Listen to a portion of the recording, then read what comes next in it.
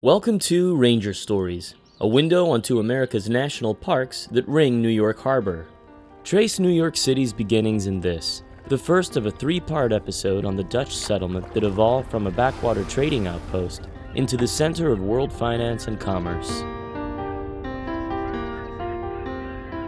I'm Steve Lace, Chief of Cultural Resources for the National Park Service Manhattan Sites, more usefully known as the Park Historian.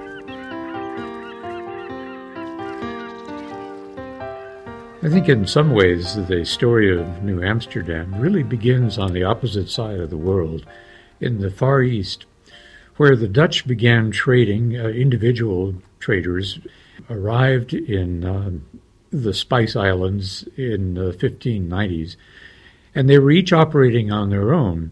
Eventually, they became so successful that the price of spices began to drop. And so finally, in 1602, the States General, the Dutch government, decided to create a monopolistic company that would control all of the trading in the Far East, and that was the origin of the Dutch East India Company. The way they worked was to send out employees to build a little fort. Inside the fort there would be a company warehouse, and then they would trade on the account of the company for whatever the most valuable local products were. Well, that was exactly the model that was in the back of their mind when they began considering expanding their operations into the Atlantic, to the west instead of the east.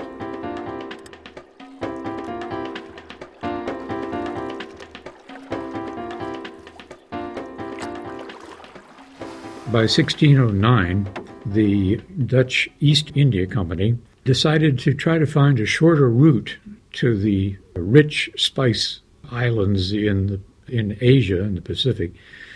And so they hired Henry Hudson, an English captain, to explore the possibility of a northern passage around the top of Europe, going northeastward and finding a route to Japan and to China, which, of course, did not actually exist. So Hudson made two unsuccessful attempts to go around the northeastern part of Europe, and then decided instead to try his luck by going westward to find a northwest passage. That led him eventually, of course, to America, which was not what he was looking for. But he went along the coastline all the way down as far as the Chesapeake Bay, where he discovered that the English already had a colony at Jamestown. And so he turned around and came back north again, looked into Delaware Bay, looked into the Hudson River, and thought that maybe this was a route to the northwest and to Asia. So he sailed as far up the Hudson as the present-day Albany, and at that point he decided, no, this isn't going to work for that purpose. But along the way, he had met Indians whom he described as friendly, and they had rich furs that they were more than willing to exchange for beads and for small trinkets. And so his report got back to the Netherlands, and it was a glowing and exciting report about a land that was rich in natural resources and particularly valuable furs.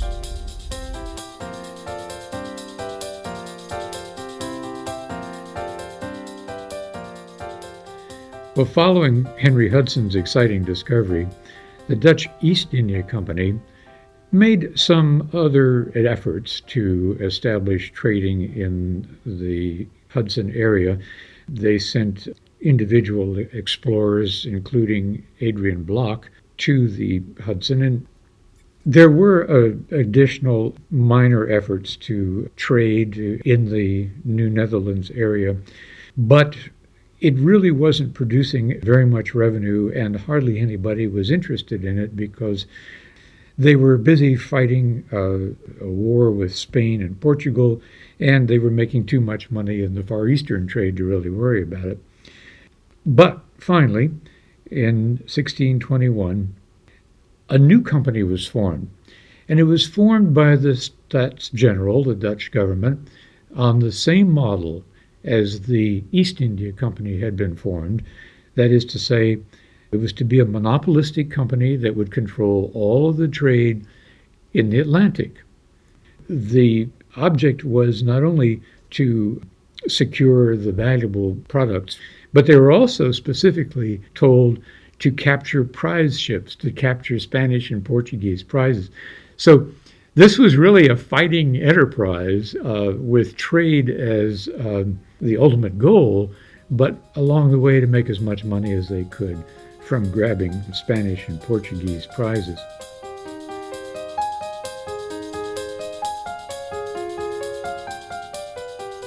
So from 1621 until 1624, they were preparing the first settling expedition because nobody, all these previous ones had been purely for trade with no intent of anybody remaining there longer than necessary to load up a cargo of furs.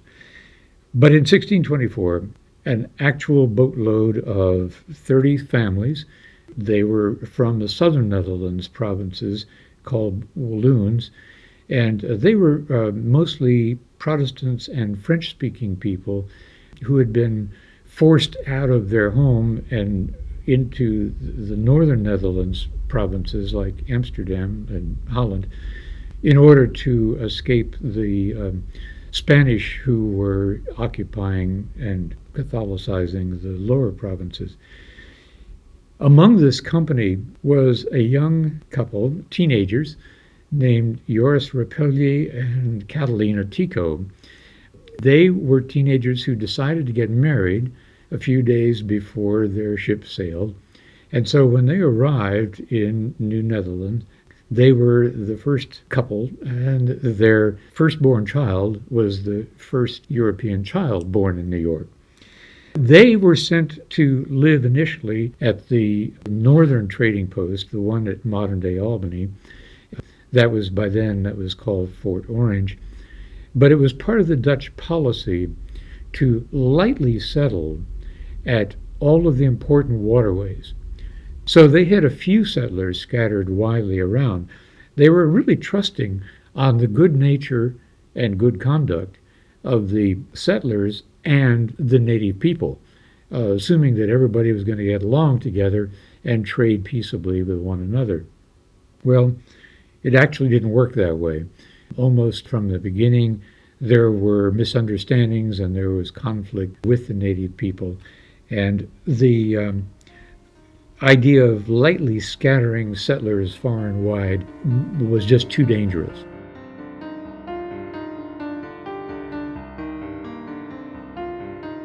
And so in 1626, a new director sent over by the Dutch West India Company, Pierre Manoury, or Pierre Minuit as we call him, initiated a new policy of concentration. And so he called everybody back and resettled them on Manhattan Island, including Joris and Catalina. And they built a house on present-day Pearl Street. And after they became extremely prosperous, years later, they moved over to Brooklyn and bought a big farm. So it was a real success story. But in any case, Pierre Manoury had a real organizer's mind, and he was really the one who not only concentrated the people, but also physically organized the little village that was being created at the southern tip of Manhattan Island.